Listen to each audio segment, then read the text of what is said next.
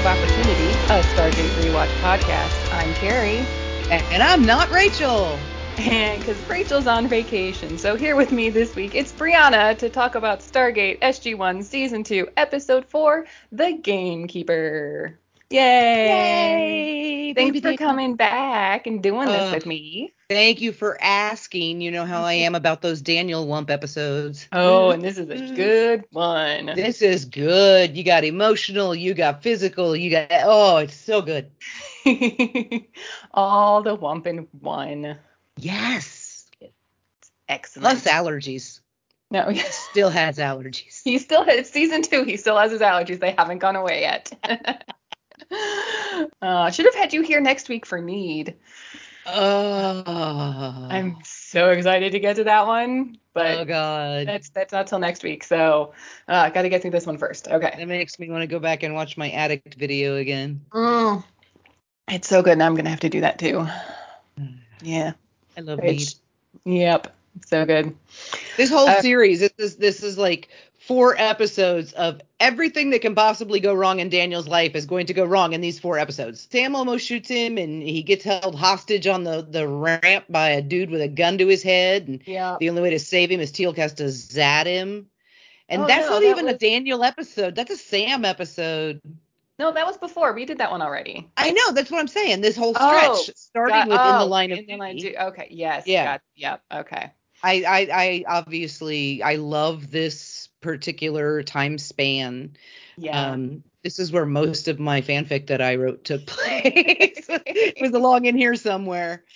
Yeah.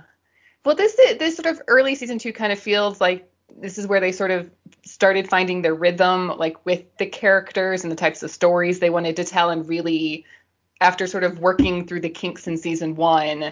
Now we're in season 2. Okay, we know what worked. We know what didn't work. There was, some ratings probably coming in by the time they started writing season 2, so they knew what the audience was responding to and could, sort of make adjustments for season 2 and stuff. So yeah, and it would have been in real time too, because they're airing the first season while they're writing and filming the second one. Yeah. But yeah, the interactions between the 4 of them, this is when they really start becoming that family that we and it's a classic. It's really a classic structure. Yeah. And it works like sci-fi's, westerns. You have the young guy, the older guy who's a mentor. Yep. The woman and the guardian. Yep. So you've got Daniel and Luke, Han and Jack, yep, Sam and Leia, and Teal'c and Chewbacca. It's a classic it's the trope as old as time, and yes, it's a trope for a reason though, because it works. And it does work. It does work, and this is just that they're really starting to love each other. Rather than just, I'm going to protect you because you're on my team kind of thing. Yeah. Yep. Yeah. All right. We should probably start.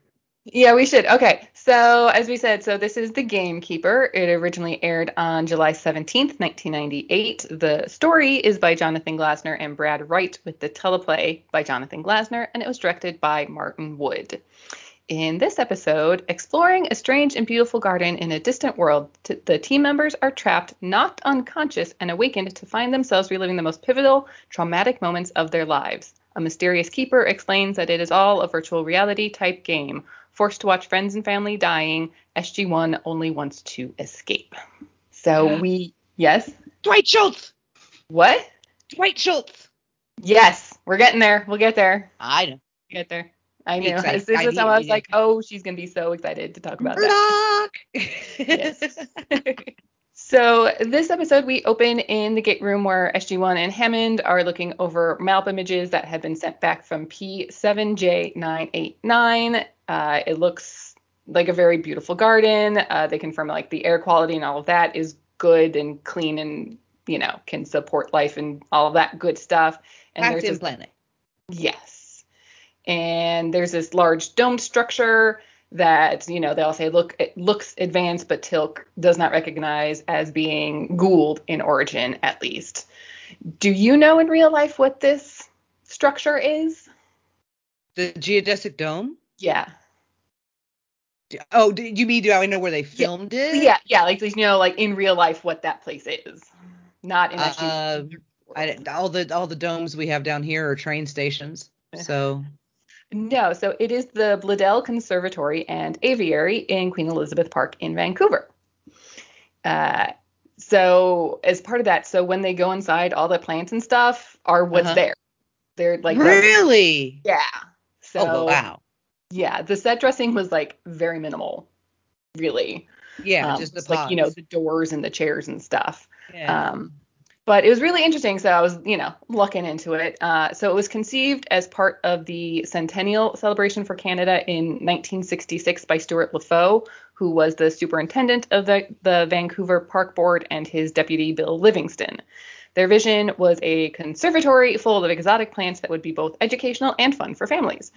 The only problem was that where they wanted to build it, sort of on the top of, I guess there's this hill called Little Mountain in Queen Elizabeth Park, and they wanted to build it on top of that.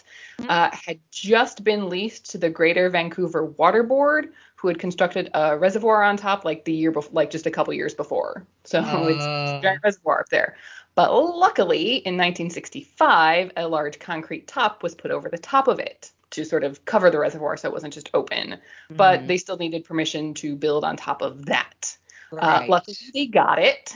So yay. But they also had to be sure, though, that any construction that they did on top of that wouldn't affect the quality of the potable water in the In the reservoir. reservoir. Right. Like all the drinking water for Vancouver was coming from. So the Bladel Foundation of the Macmillan Bladel Lumber Company donated $1.25 million to help build the conservatory and the dancing Wow. fountains and the whole surrounding plaza. It's called a triodetic dome because it's triangles. Okay. It's called triodetic. Was actually manufactured in Ottawa on the other side of the country, shipped across to Vancouver, where it was erected in only 10 days. Wow. Yeah. So start to finish, the project took only 18 months to complete.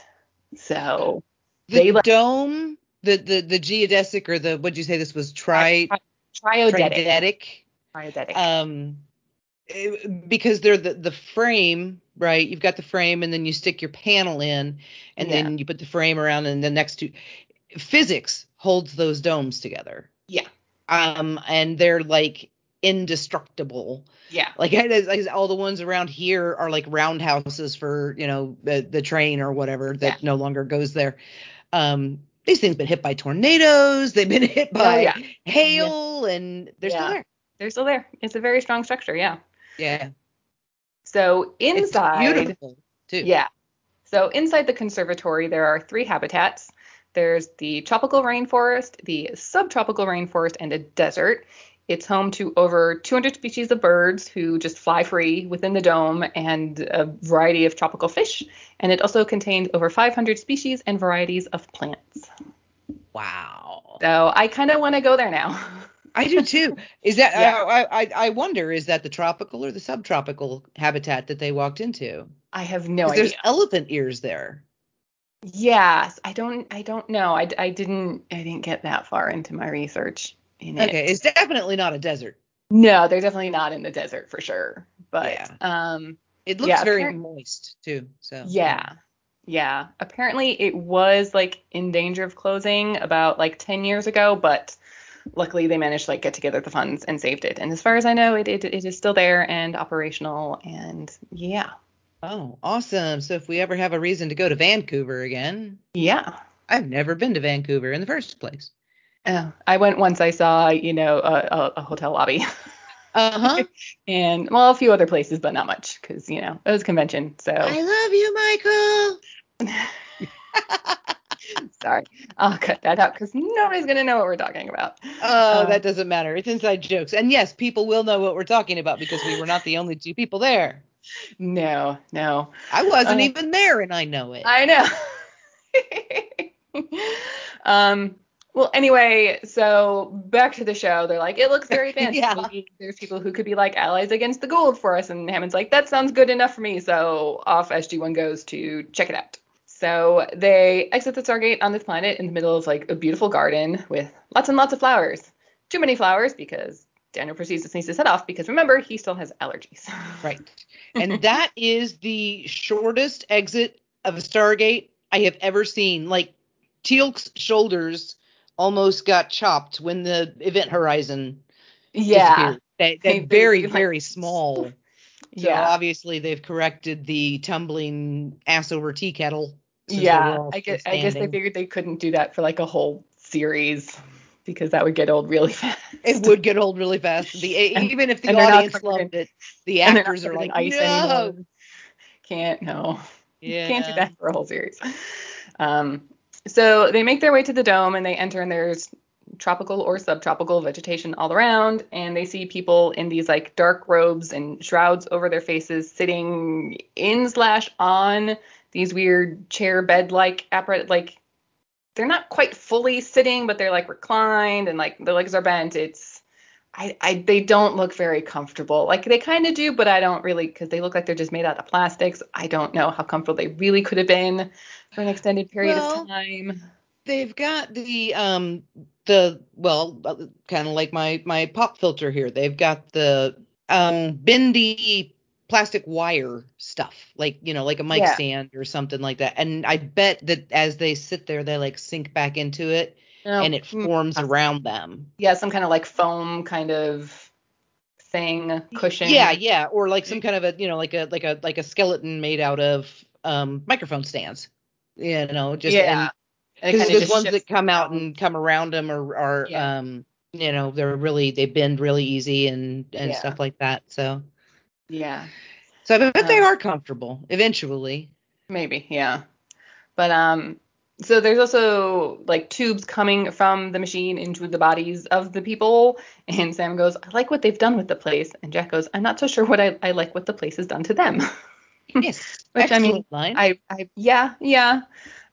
But these people do appear to be human and are breathing. Okay, so is this some kind of suspended animation thing? Like why are they here? What's going on? It's very confusing. Daniel keeps touching things. He's pulling up people's veils. It's very rude. It is very rude. But they continue sort of wandering through, and then they just so happen to come across four empty chair beds. How Perfect convenient. I timing. know.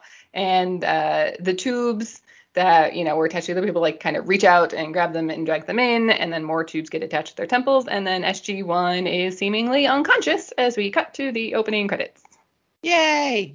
So, yeah, something very The interesting is going on. shot, yeah, the shot of the four of them in the chairs is like one of the most iconic production photos Hmm.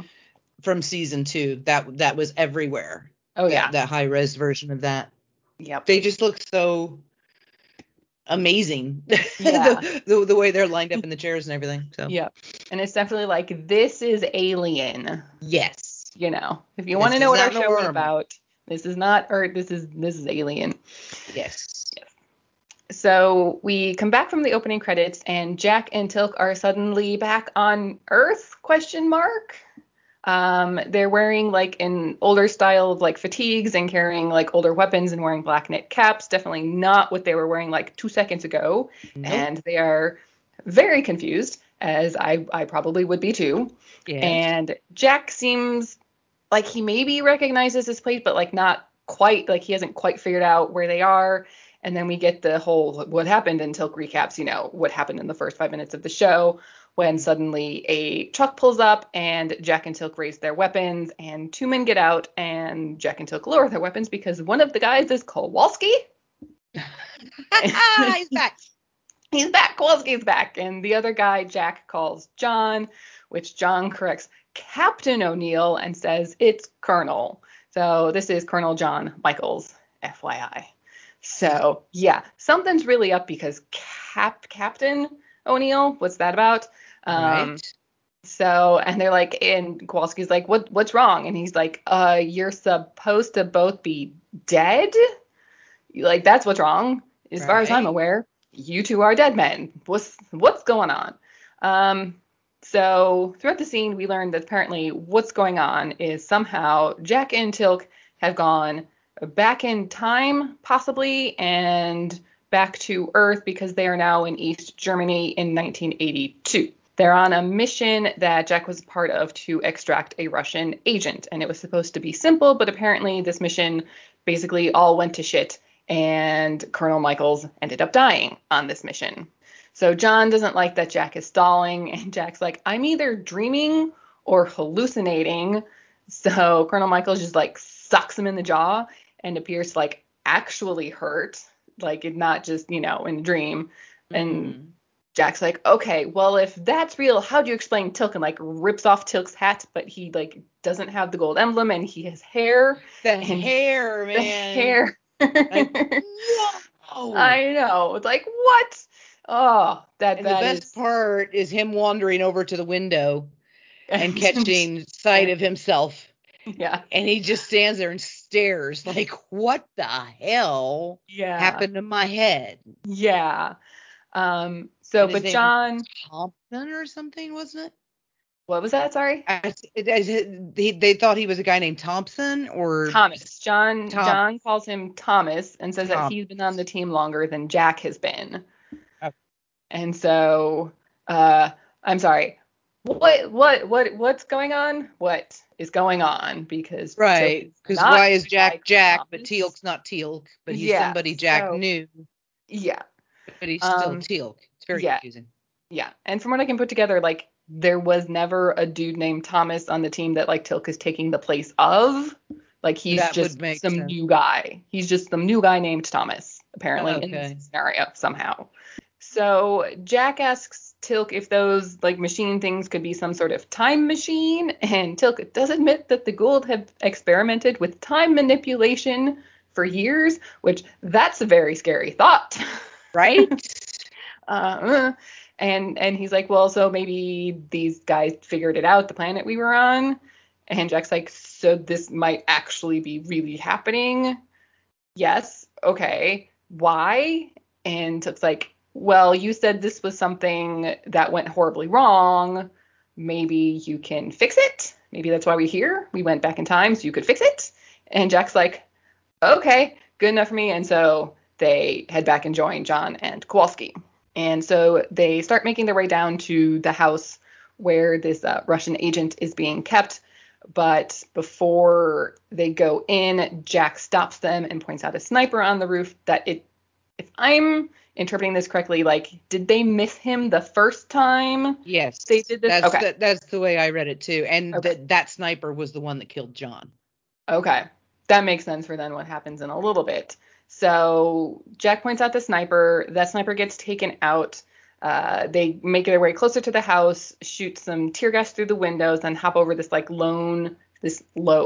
low stone wall, not a lone stone wall, a low stone wall that's sort of like surrounding the property. But then more enemy soldiers pop up from behind this like hedgerow and start shooting at them from there. And that's where John gets shot this time. Jack runs over as Teal'c provides cover fire.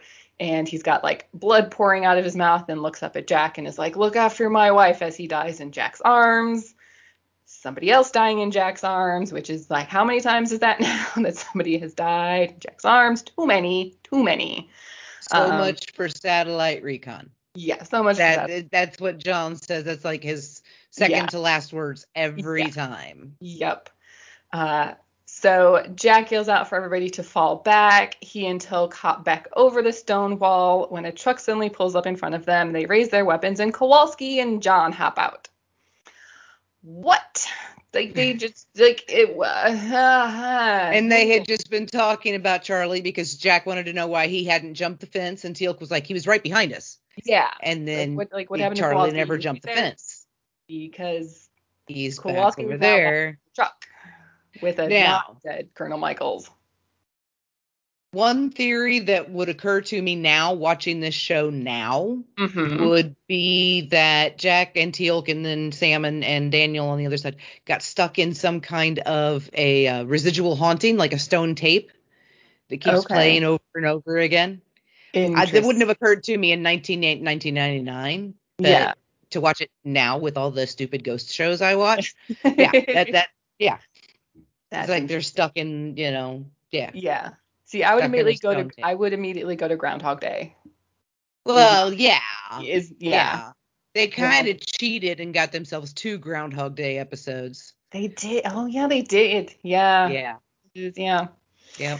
This one was virtual, so I don't know if it Yeah. counts. Not really. I don't know. I don't know if it counts either. But so Jack and Tilk are staring dumbfounded at Kowalski and John as we then cut to Daniel and Sam in like 70s style clothing in a room surrounded by Egyptian artifacts. And I must say they both are wearing this clothing very well. I think it looks great on both of them. And I love it. I love the wardrobe in this setup. I remember checking out on eBay that Mm. leather outfit that Amanda is wearing just Uh, to see, because it was yeah. up for auction, right? Oh, It was a size 0. wow. She does not look like a size 0. I mean, not that, Amanda was a tiny, tiny thing. Okay, I was a size 0 in 6th grade. And not only was it a size 0, it was a size 0 with the double-breasted jacket that was actually buttoned across her waist to make her look even smaller. Was it like That authentic jacket. 70s? Was it like an authentic 70s? Okay, so a Yeah, 70s yeah, size 0 yeah. is not a today With the, size 0 though. yeah, she was a total 70s girl. Yeah. And Daniel, very much an 8-year-old. Yeah. Parents unfortunately let him pick his own clothes. Yeah. Oh, But he he's looked like adorable. an 8-year-old. He did, but like it, you could also see a grown man wearing it though. I think they did a good job of making it look childlike without being precious, if that makes sense. Like it doesn't look like How they do Michael Shanks's makeup every day for the first 4 years of this show. you know what I mean. It's not Yeah, it like I do. they I didn't take do. like a t-shirt with a dinosaur on it and just Right. make it And like, it's I love adult hugs. size. There's no I love hugs. No. No, I love hugs. Yeah, No. they did do between the costuming and the performance, Oh yeah. which Oh you my. need to detail the scene first so we can Oh talk about his performance here. yeah. Okay.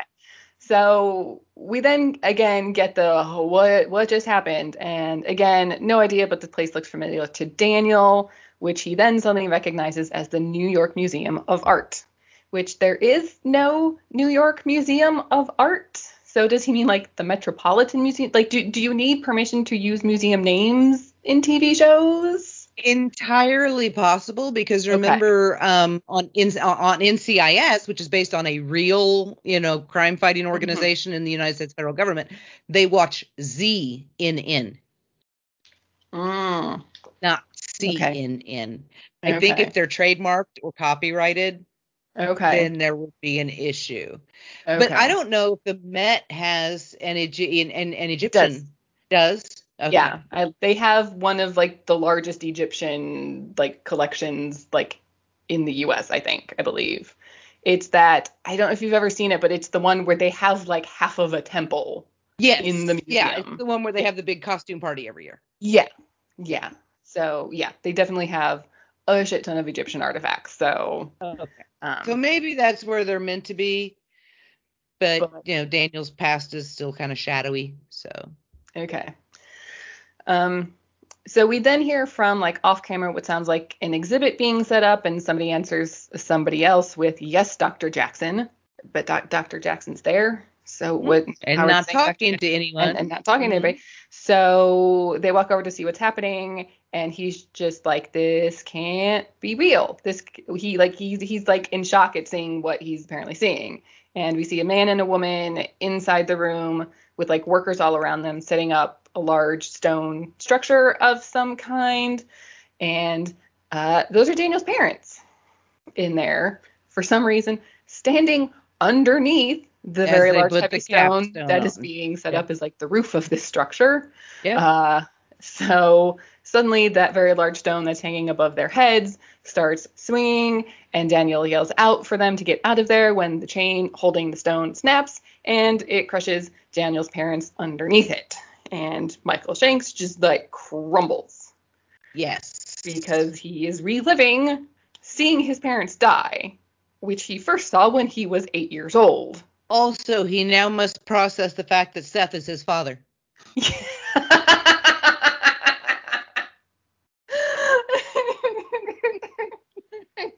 Yes, yes, the actor who plays Daniel Jackson's father in this episode later plays Seth in season 3. Yes.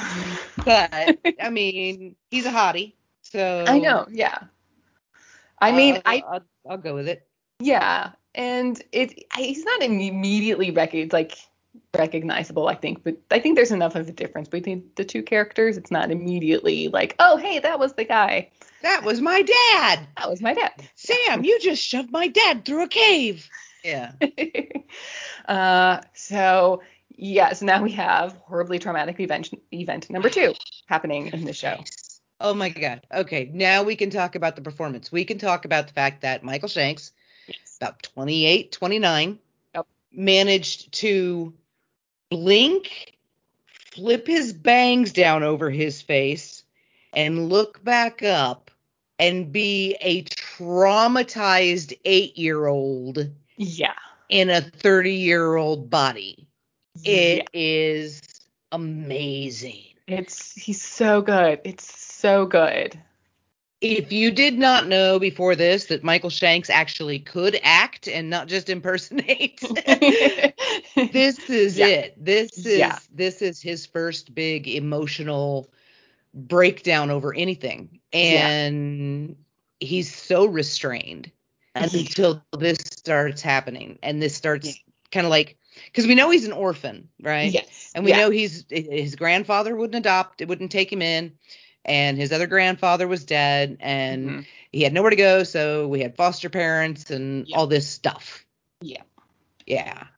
But to finally see the specifics of why he was an orphan is just like, oh. Right. Like, and he was there to see it. Not just that that's how they died, but he was there to see it and witness it. Right. And to Cobra Kai for just a second, when we found out that Daniel was 8 years old when his dad died, and we knew that he was holding his hand when his dad died, and how traumatic I thought that would be. And why did Lucille let her 8-year-old son sit with his, dying and then dead father? But this is like 150,000 times worse. Yes. Because there's, they didn't do it, but your imagination goes where it goes, right? Yeah. There's brain matter, there's blood, there's shattered bones, there's people everywhere. It was a closed casket funeral for sure. Oh, yeah. That giant pillar came down right on top of his mom. And oh, God. Michael Shanks is beautiful, by the way. Yes, he is. Oh, my God. Yeah. And the transformation Daniel is about to go. This is what gets me about the episode. Is Daniel starts out, meek, quiet, little whatever, right? Daniel. Yeah. And by the end, he is just like a completely different person. So, yeah, we got to okay. We got to go. Yeah. Okay. So back in East Germany, Jack and Tilk are still trying to figure out, like, what the fuck is going on. Jack's like, this is the past. This has already happened. Can't do anything. But also, not doing anything apparently won't stop this from happening again. Okay, good point, Tilk. So they go back out to try again. Jack tries to get John to, like, check the hedges, and John's like, stick to the plan. Ugh. So Jack then notices what looks like the pod people standing, like, around sort of like the periphery of where they are, and, like, points them out to Tilk. So starting to suspect something's really, really up here. And this time when they run in, after they jump over the wall, Jack shoots the hedges. However, this doesn't do anything because this time the enemy pops up from the other side of the roof and John still dies.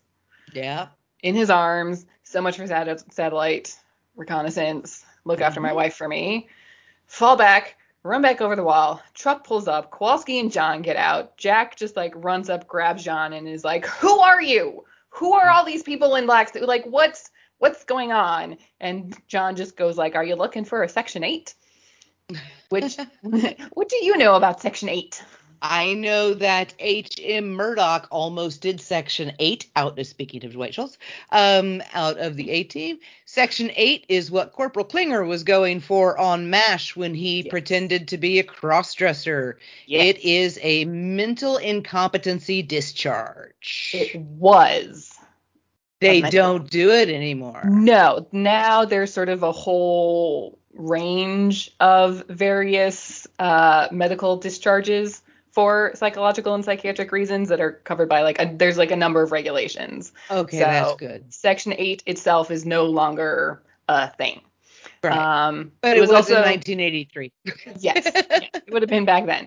Yeah. It was also unfortunately often given to cross-dressers, gay, lesbian, bisexual, and transgender people to get them out of the military, which is terrible. And as you said, so in MASH, that's sort of when Section 8 became a sort of household phrase, because that was the first time it had really been used on TV in which the general population was watching it. Also, I found out at the age of 17, actor Sidney Poitier, who had lied about his age to enlist in the U.S. Army the year before, obtained a discharge under Section 8 by faking a mental illness during World War II. So, yeah. Well, he was 17? 17. He's just a baby. I know. Yeah. To sir with love. Go home and sleep some more. You're a baby and you need to eat because you're skinny.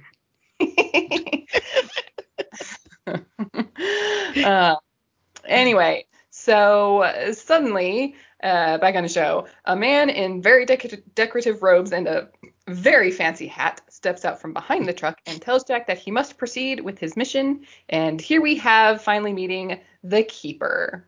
Dwight Schultz! Dwight Schultz, yes. Who Bree knows as Murdoch from the A-Team. Many of you out there may recognize him as Lieutenant Barclay from Star Trek. Yes. Who, coincidentally, was a character who was addicted to the holodeck. Yep. So he's got this whole virtual thing going on, apparently, Dwight Schultz. So. Yeah, Dwight Schultz is an AI. I think, yeah. Okay. Yeah. It was oh yeah, he was the holodeck dude, and now he's controlling virtual reality. Right. He's too perfect to be human. Yeah. And okay, is it just me, or does he have gold makeup?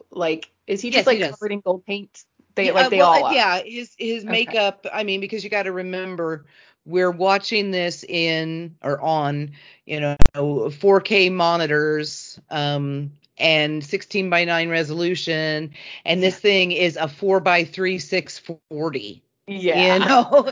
So it wasn't shot to be super high quality, and I think that there were times, and you can tell it was Shanks too sometimes, where they get a little stage makeup-y. Yeah. Because they think it's not coming through right. Yeah. Which, I mean, it does make sense, but I was he's very gold. Yes.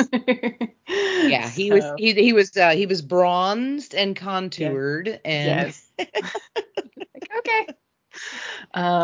So he is the keeper of all that was and is and shall be. And somehow he thinks that this mission is the thing that Jack wants most. And Jack's yeah, watching my friends die over and over again is exactly what I want to be doing right now. And then John interrupts, quote unquote, because actually John has no idea the Gamekeeper's there, and asks Jack if he's going with them. And Jack's nope, yeah, not going. He's going to sit this one out. And the Keeper tries to insist that Jack goes along because there are, to quote him, so many fantastic variations that you could try. Mm-hmm. And Jack's nope, I'm not. No, I'm not doing this. So he and Tilk go just sort of sit against the stone wall and sit this one out as gunfire erupts behind them. Okay, so question. So according to the Gamekeeper, this is the memory that Jack would most like to, quote unquote, fix. No. Why is that memory not his son's death? It should be Charlie. It absolutely should be Charlie. I've thought that since the very beginning. The only thing that I thought is because they've got the other Charlie, the replacement Charlie episode coming up in season 2. They had the crystal entity Charlie. Yeah, maybe they just didn't want to keep pounding on the dead child. Plus, also, would that just be too much for TV, reliving the death of a child by Yeah, I gunshot think, over and over again? Like, is that yeah. just too much for TV at this point, even if it is Showtime? Yeah, and I mean, we have seen Charlie's death. We have seen it Yes. in Jack's mind. Yes. He and Sarah were sitting outside. They were waiting for Charlie because they were going somewhere, and they heard that gun go off. Yeah. And that is all I need to see. What's he gonna do? Yeah. I mean, seriously, what's he gonna do in that Yeah. situation if he starts out on that step? Yeah. He can't I save mean, I him. guess it depends on, where that memory would start in this Gamekeeper setup. Where would that memory start? Right. I I guess. mean, it's still something that is inflicting a hell of a lot of psychological damage on Yes. Jack, but Did I think he's better at dealing with it yeah. because he knows he can convince himself it's not real. He can Right. um snap out of the hold of the game Gotcha. easier than Okay. Daniel can. Right. Like he Okay. pulls himself out. Okay. But okay. So we'll just take sort of Charlie out of the equation. Again, why is it this mission? Surely it'd be sometime from like when he was in Iraq and like a prisoner of war? Right, Like, right when he what is got it? shot down and broke his leg Yeah. and So my only other thought was maybe is this like the first mission that went horribly wrong like this, where team members like died on him, and that's why it's so strong of a memory? Maybe the start, the first in a chain of events of missions gone wrong. I don't know. right. And I mean they do play Wright and Glasner did kind of take some liberties with the story from the movie by putting Charlie Kowalski on Jack's team 10 years ago when we Right. saw Jack meet Charlie Kowalski in the gate room. True. Yeah. Now, Freddie he had worked with before, but he had not met Yeah, Charlie before. that's right. Yep. Yeah. Interesting. I don't know if maybe they couldn't get the actor that played Ferretti. Maybe the actor that played Lou wasn't available, so they chose Jay. But Jay's like a fan favorite. Yeah. Oh, we love Jay. He's great. We adore Jay. Yeah. If Yeah. you hand him a beer, he'll talk to you for 3 hours and then tell his handler to piss off. Yep. So I'm talking to people. Yes. But But yeah, but it still seems. it fits Charlie in there. It maybe is his first command. When the colonel gets killed, rank automatically falls to the captain. So That's true. maybe it was his first command and he had to leave one of his best friends behind. Yeah. I mean, that would do it. Like, yeah, having to leave somebody behind like that, Right. that would, yeah. Knowing that you can't take his body back to his wife. Yeah. Ugh. Okay. All right. I guess I can see this being the memory for Jack then. Yeah. Okay. It's when he actually started, having to deal with command issues Yeah. and making the decisions. Yep. Okay.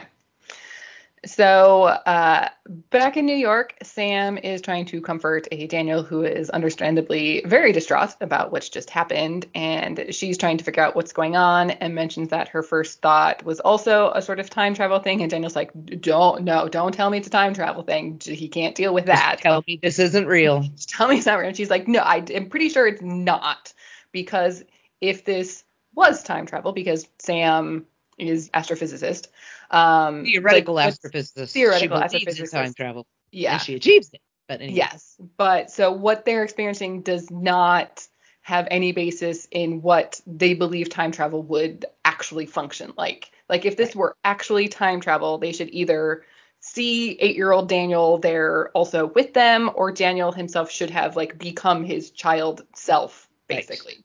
So she's like, I'm pretty sure we're just in some sort of recreation of your memory. Like this is not Right. Where real. Daniel's wearing the right clothes and he's having the right emotional reactions, but he's still a 30-year-old man instead of an 8-year-old. Yes.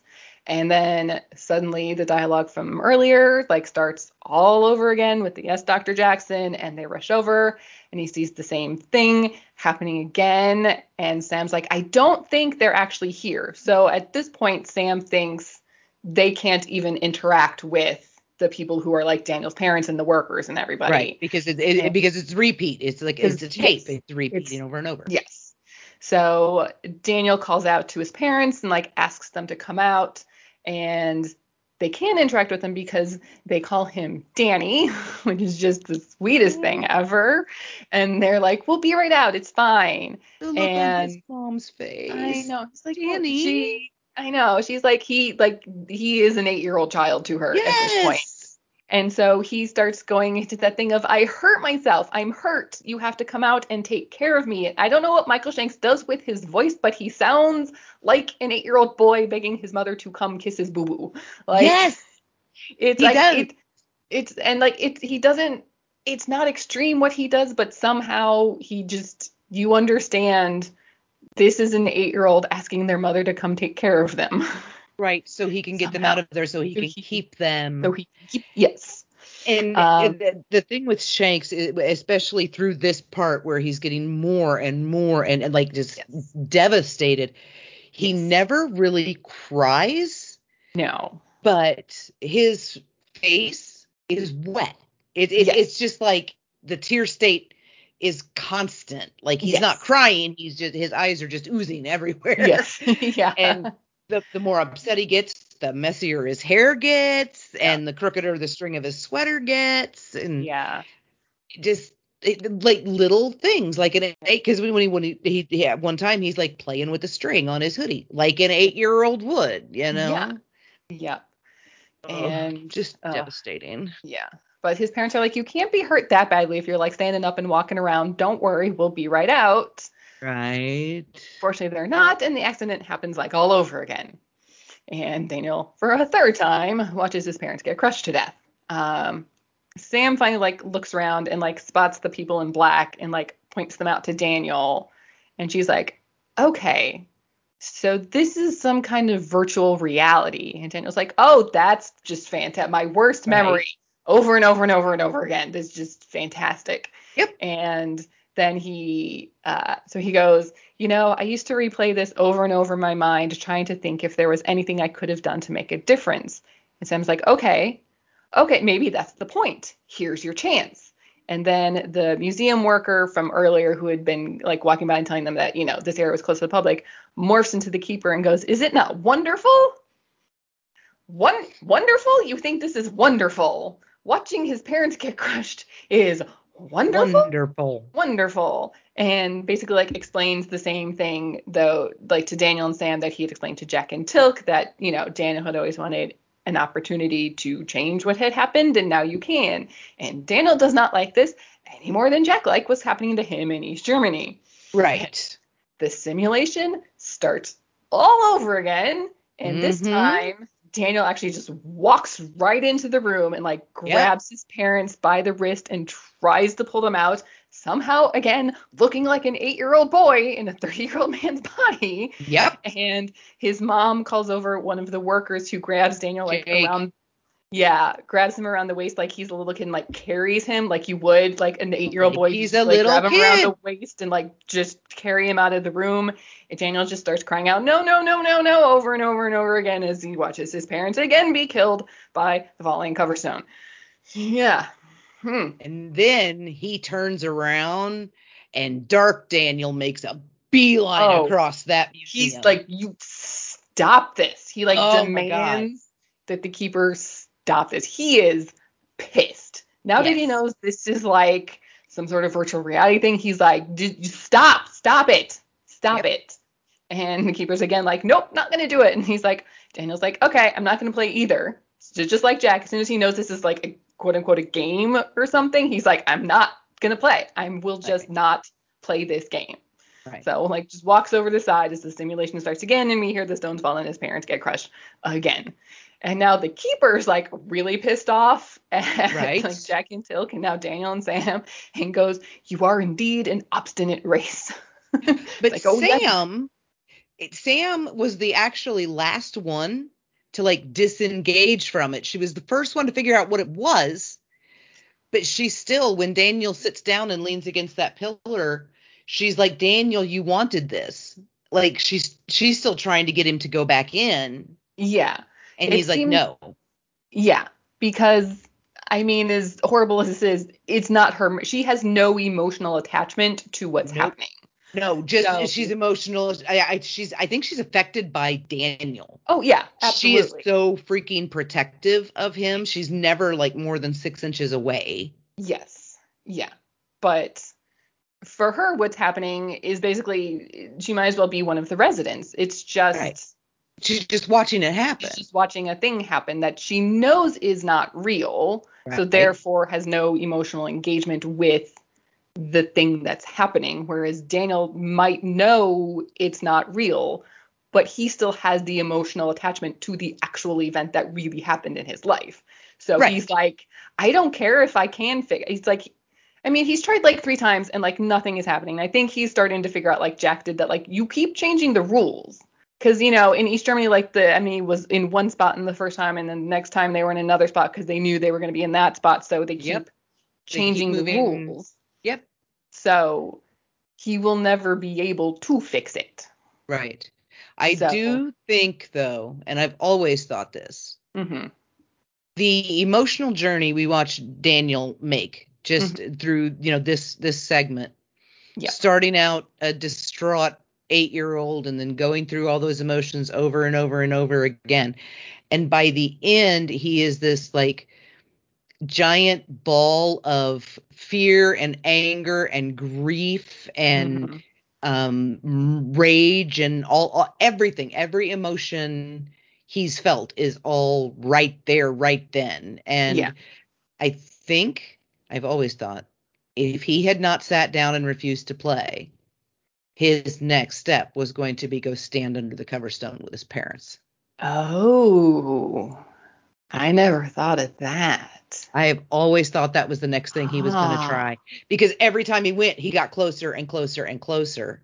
yeah. Well, if he goes in there, Yeah. then maybe there's a chance that they will take him out, or you find out if you can really die. Yeah. Because his parents are dead, so I might as well just be dead with them. Because, Exactly. If this is my life now, then I may as well yeah. be done. Right. Huh. That's Yeah, interesting. I really do. I think finding out that it wasn't real stopped him from committing suicide. Not that it would have worked because the No. tape would have reset and he'd have come right back. Yeah. But Interesting. Okay. All right. Well, so the keeper's annoyed with all of us. He pushes some buttons on whatever device thing is on his wrist, and then Jack and Tilk are there. So, yep. And the keeper is very aggravated that Jack and Daniel won't just play along and enjoy the opportunities they've been given. And Jack and Daniel are both like, enjoy? What do you want us to enjoy about watching the people we love die over and over again? You think this is an enjoyable experience?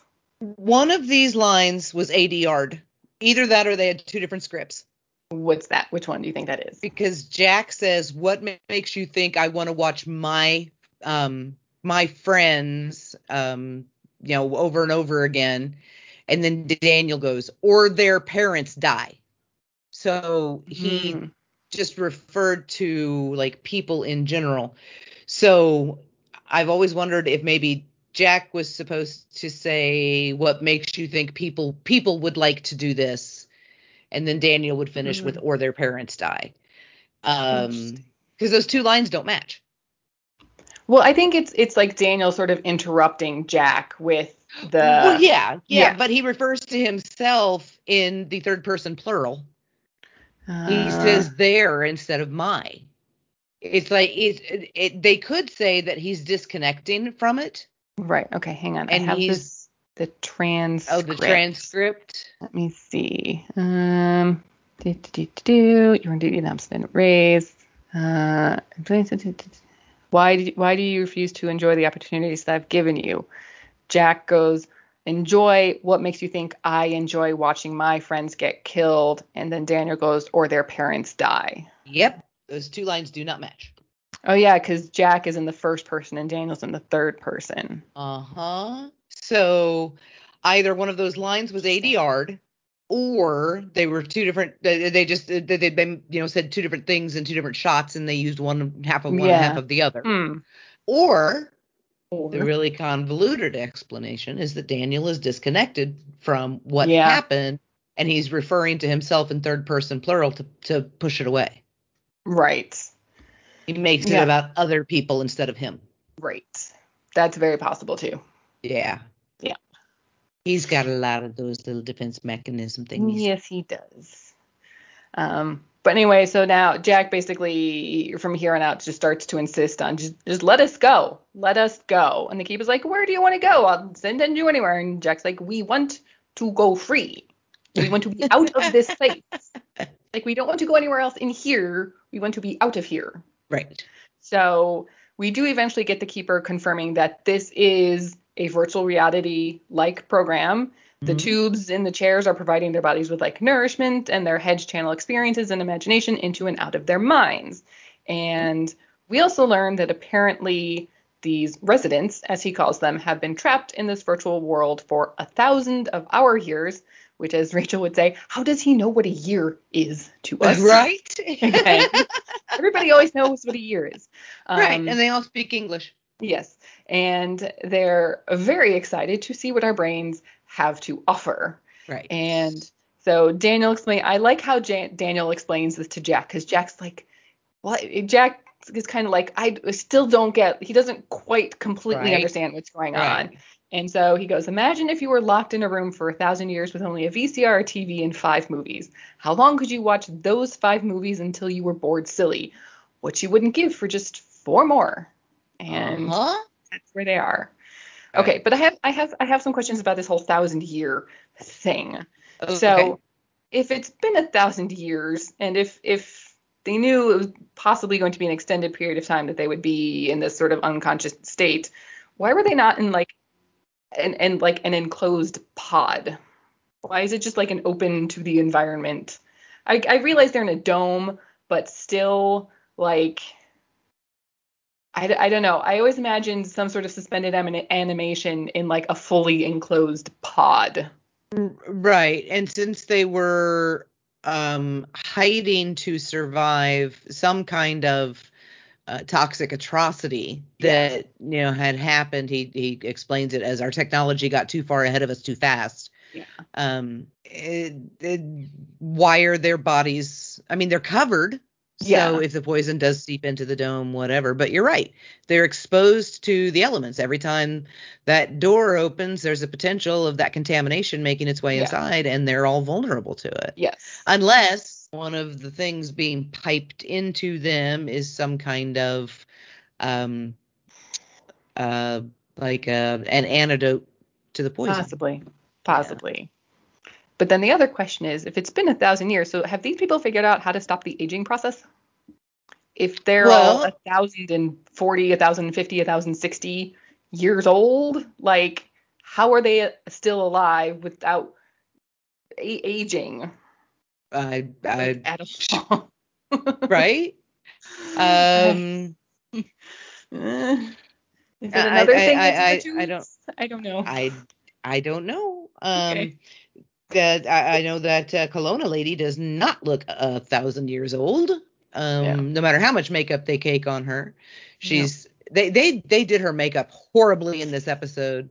Yeah. Well, again, I think like you said, just for TV in the 90s, it probably looked fine in the original broadcast. Right. Would have looked just fine. And then, Canadian actor bingo, of course, she comes back as one of the major antagonists of season 6. Yep. So, yeah. But the keeper tells Sam, or Charlie tells Sam, that you don't age there. You never grow old. So, yeah. Like, I get, so they have to have a way to suspend the body.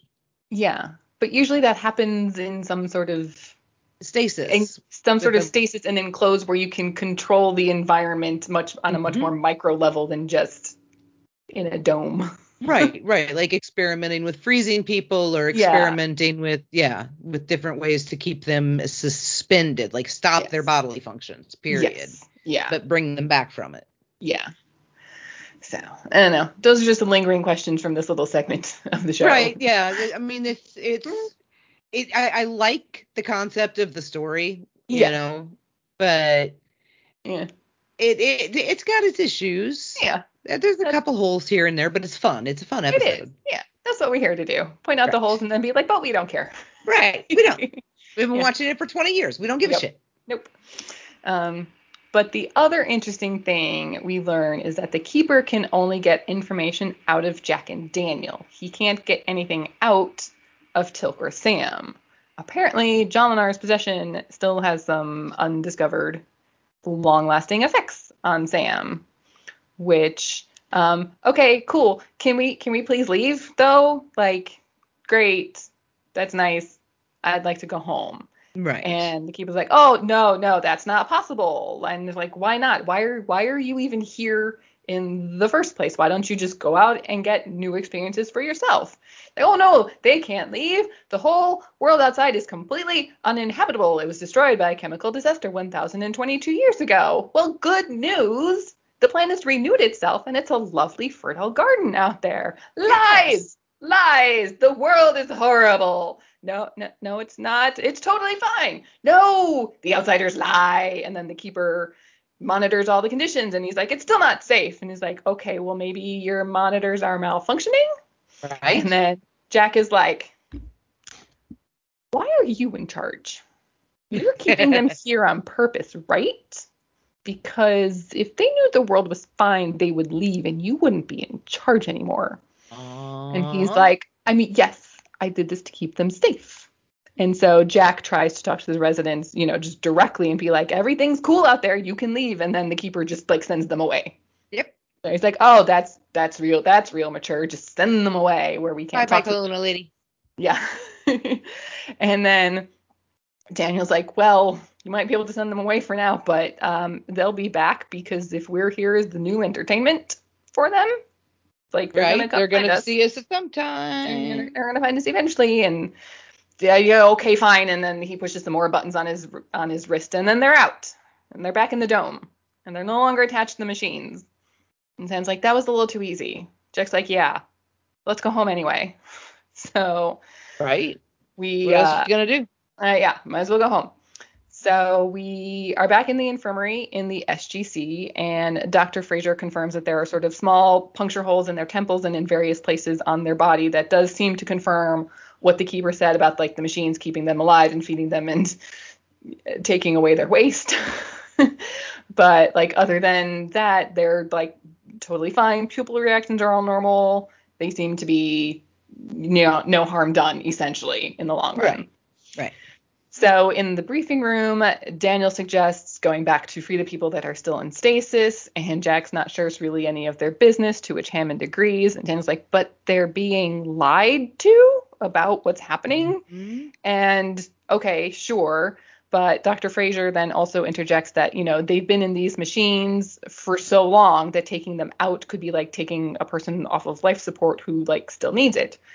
Which I kind of like, I don't disagree with that, because if they've been in this sort of stasis for 1,000 years, who knows if they could even function on like, real food and water and just walking. Right. Like who knows what state their muscles are in. Exactly. Unless what are you freeing them for? So they can blow up their planet again? Yeah. Or leave them where they are forever, safe and happy? Yeah.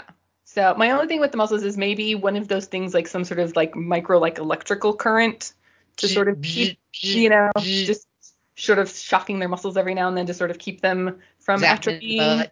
Yeah. Work those glutes. Yeah. And so Hammond's like, well, the only way to be able to make like an informed decision about that is to just get more information about what's really going on. And Took's like, well, the only way to do that is to go back into the virtual world. And Hammond's like, okay, go do that. I'm sorry, what? Right, immediately. He's like, okay, good. Go do. Yeah.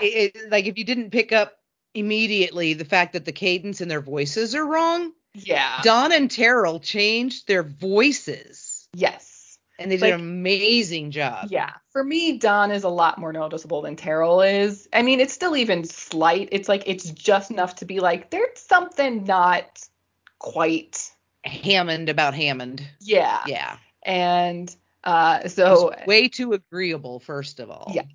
Yeah. And Hammond's just like, well, these could be a very valuable ally with very advanced technology if they're able to like, sustain life for 1,000 years. Who knows, what else they have to go on.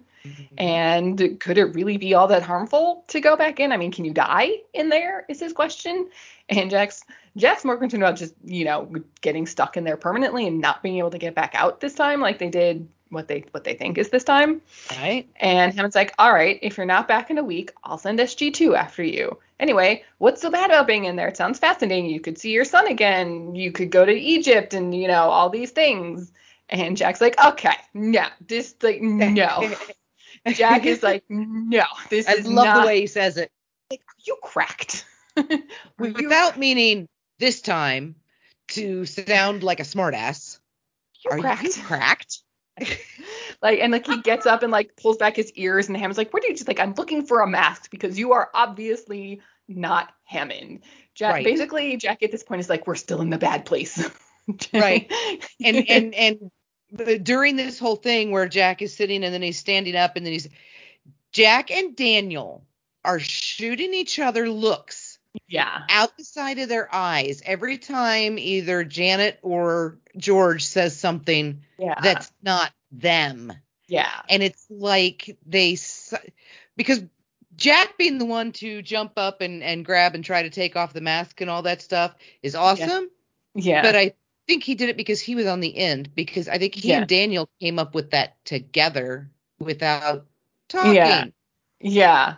They were like, there's something's wrong. Something is wrong. These two look at each other. This is not right. All this episode is just dude, this isn't real, right? And it's like spirits. Yeah. Jack, Daniel, are you? Well, I don't know. Are you?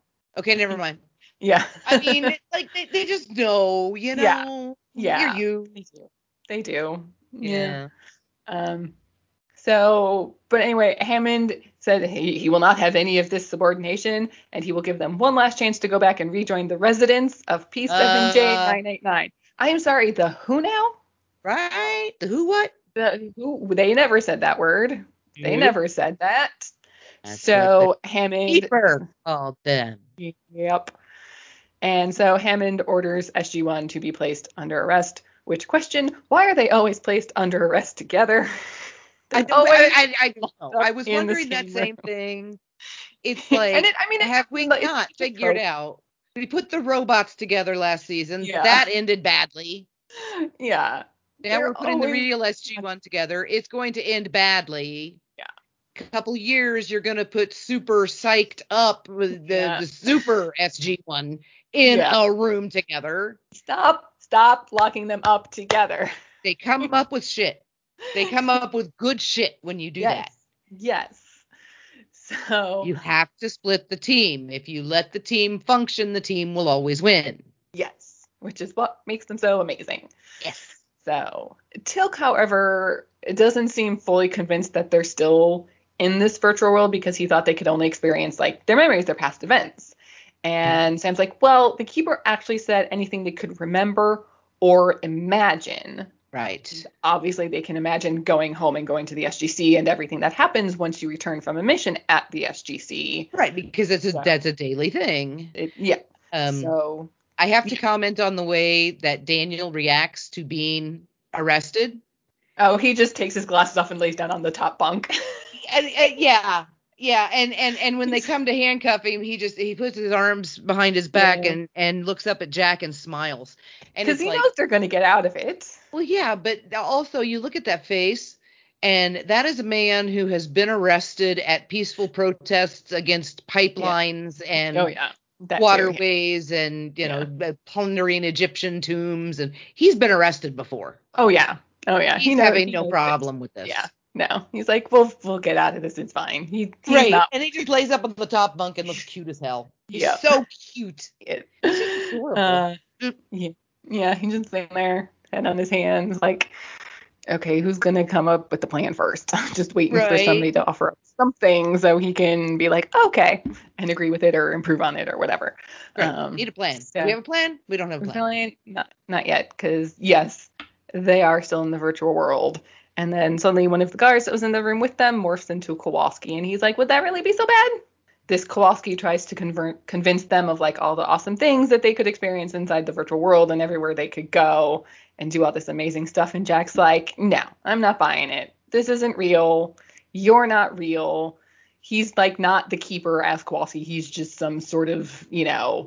AI, generic AI in the form of Kowalski. And Jack's like, well, And since you're not. I love Jay's delivery of the come on, haven't you people missed me at all? Yeah, that was guy's like, aren't you happy to see me? Like I'm dead, and now I'm not. Isn't that great? Yay! Right.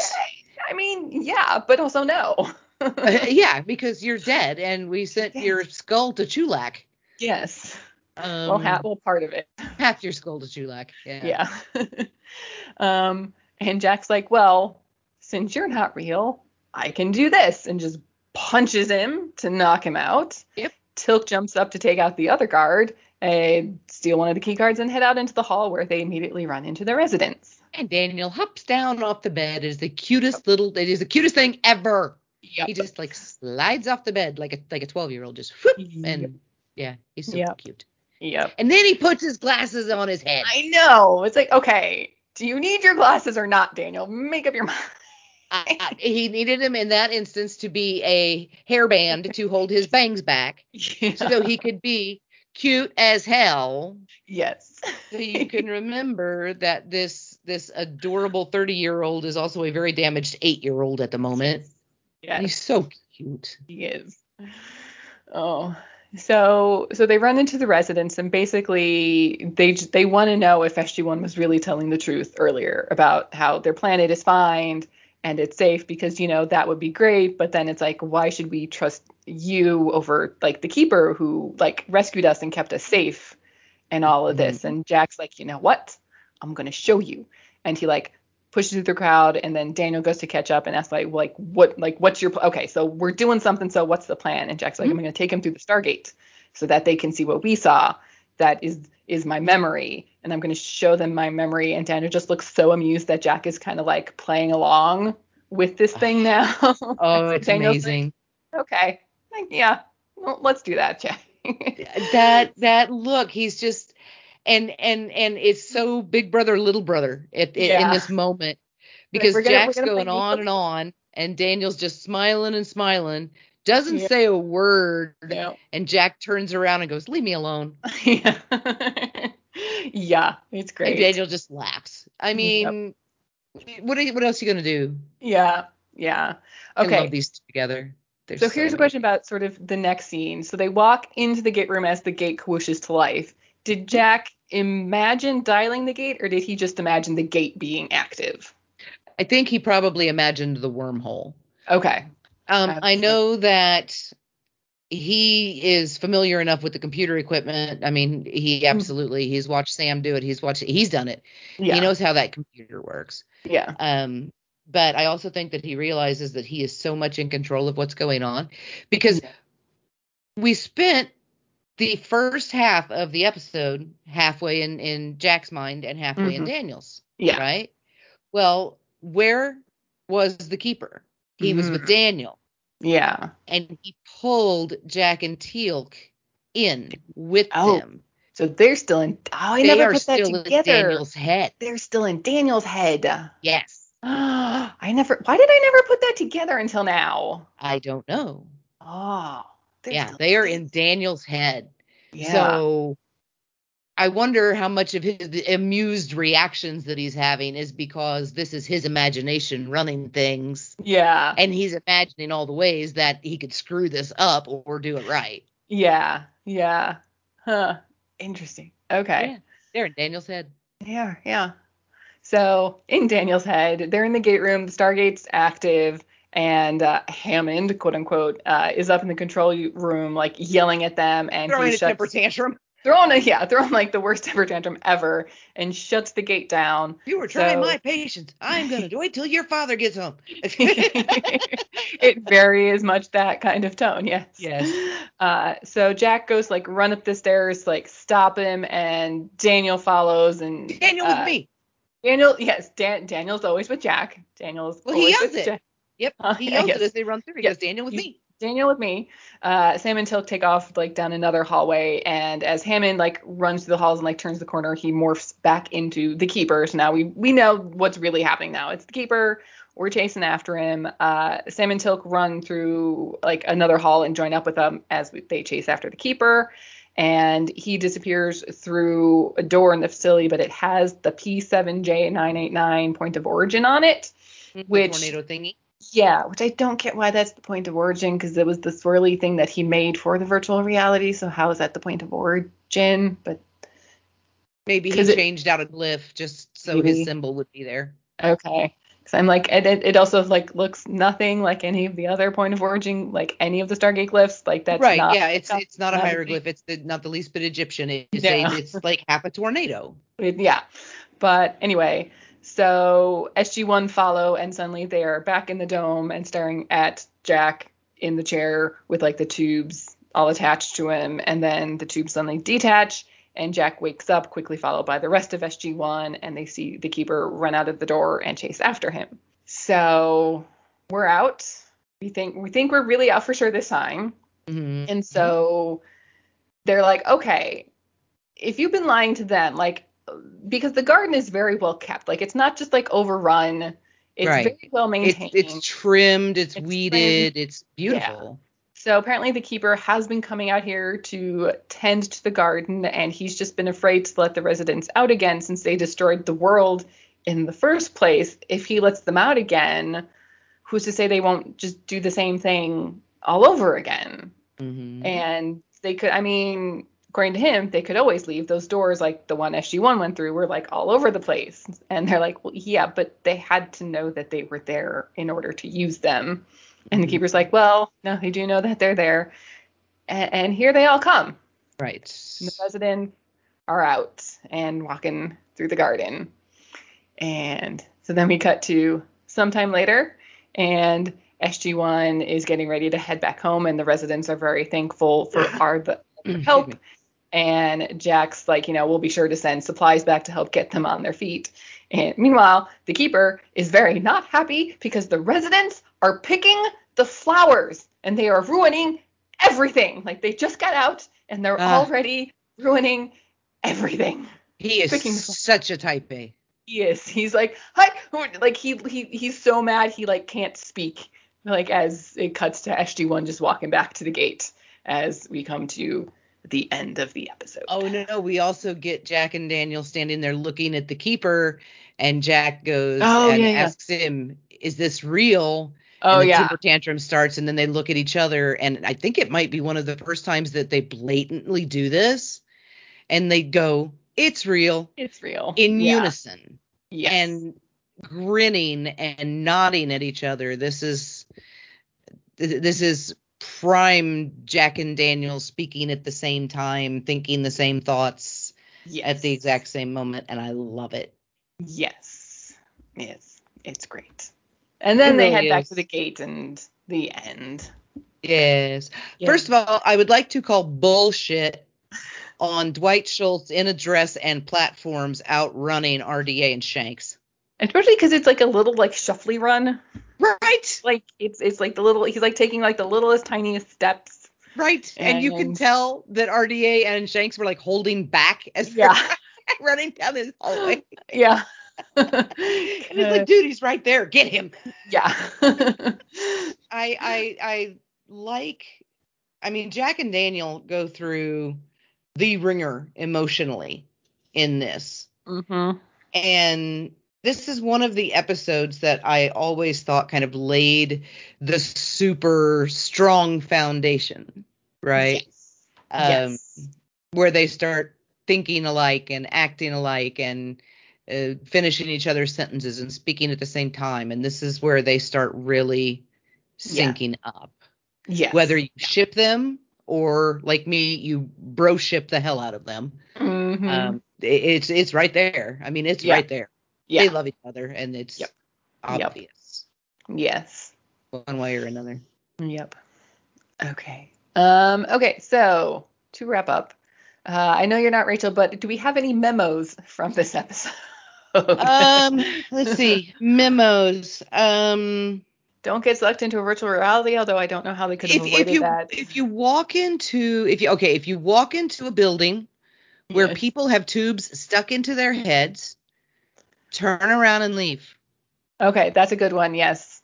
Yeah. Okay. That's a good Don't one. or stay far away at least from the machines. Uh, Jack needs to keep Benadryl in his BDU pocket. why does He Daniel needs, not have Benadryl in his pocket?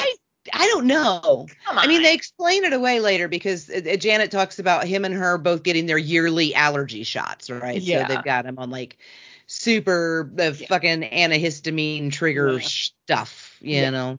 But I think it's so cute when he still had allergies. And I don't know if you noticed, but like when Michael Shanks sneezes, there is a very visible spray of Oh yeah. something. Oh It's like, yeah. and then he just like shakes his hand, and just in today's 2020 climate, I'm just like, somebody give that man some hand sanitizer because that's disgusting. Just like Get his mask on. somebody Did get you him see his something. aerosol? It went all the way to the flower. It was gross. I'm It sorry. I really love was. Michael, but that was really gross. It was almost like he had a bottle of Afrin or something in his hand, and when he I reached up to cover his nose to sneeze, he squeezed that bottle. something. Oh Yeah. man, there's either God. that or he really sneezed. Or yeah, maybe he did happen can make himself sneeze. Maybe he had like pepper or something that he Oh like yeah, something that would something make him. Yeah, something that would that's make him they sneeze. find Maybe. out someday. Yeah. We have to go back There's a to question for it. Khan if he even remembers I back was that gonna say, do you far. think he'll remember how he made himself sneeze in 1989 or He'll be 1999? like, I don't know. Oh, I don't even remember. I, His wife. What was her name? yeah.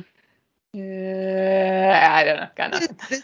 this, but this is, I mean, season one was good. Have a lot Yeah. of classic episodes in there, Yeah. and of course we did the season finale, season premiere arc, which I still Yeah. believe is the best 4 episodes of television ever made Mm-hmm. together.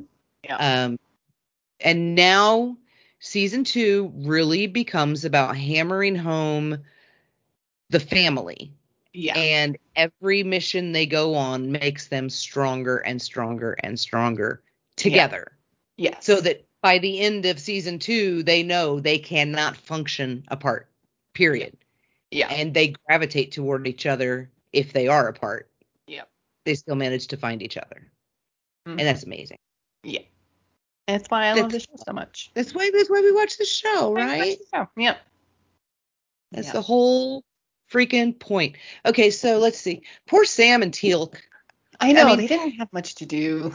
they didn't they because of the naquita in their Yeah. blood, because Junior and Jolinar, Yeah. they had to be spectators, so we Yeah. didn't go into their traumatized minds that Yeah. later in the season.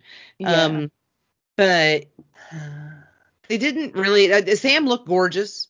Yeah. Teal'c looked weird. I couldn't wait for Yeah. that damn wig to get off his head. Yeah. That's not a good wig. No. No. I'm glad they didn't put Sam in a wig. Oh yeah, no, she had, I mean, her hair was short for the 70s, But but yeah. still really cute. And like I Yeah. said, the size zero, Yeah. just like 2 inches around, tiny little thing. Yeah. It's so Yeah. 70s, complete with the brown leather knee boots, the Yeah. kind of suede boots with it, and the whole Yeah. thing. And Yeah. Daniel rocking the kid of archaeologists hippie look. Yup. I love it. Yup. I wonder though, which of those varieties that we saw was the real one? What did 8-year-old Daniel actually do? Well, I don't think he would have been yelling for them to come out because he didn't know what was going to happen. Right. He was too young to understand what was So, going on with that chain. yeah. So he was probably just like sitting on the floor playing with a toy or doodling in a book or something, and then heard the chain creak and maybe yelled no as he watched it happen. Yeah. But yeah, he wouldn't have been trying to get them out because he had no reason to. And see, then you go into fanfic land, which is, here's Daniel, 8 years old, orphaned. Both of his parents are literal puddles on the floor in front of him. They Yeah. call his grandpa Nick, and he Yeah. won't take him in, and his other grandpa's dead. He's got Yeah. nowhere to go. So what does he do? Does he like sleep in the museum before DCFS comes to get him? Well, I imagine the police probably would have been there fairly quickly, and by that night, I'm sure he was somewhere by the time they were. in the foster system somewhere. Even if he was waiting at a group DCFS home for Nick to facility. come. Yeah, Yeah. waiting for Nick to call him back or something. Yeah. Because I imagine probably took a day, or it probably took a couple days to even get in touch with Nick. Right. That wasn't been something they did, that evening, you know. And So, and this is where they start piling the trauma, both past and present, just yes. all on Daniel.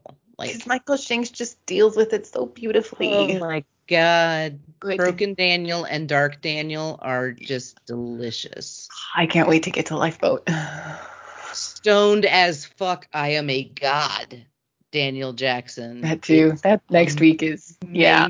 amazing. Yeah. God, he's so hot in those robes. Yeah. All right.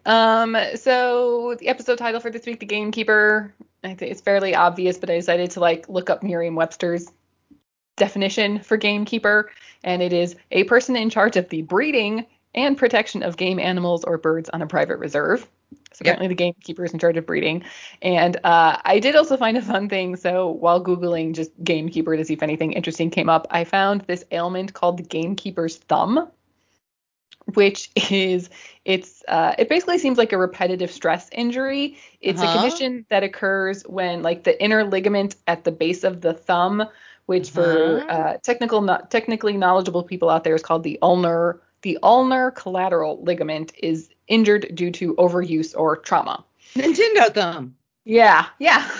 We call it Nintendo thumb now. Back it's actually a real thing called gamekeeper's thumb.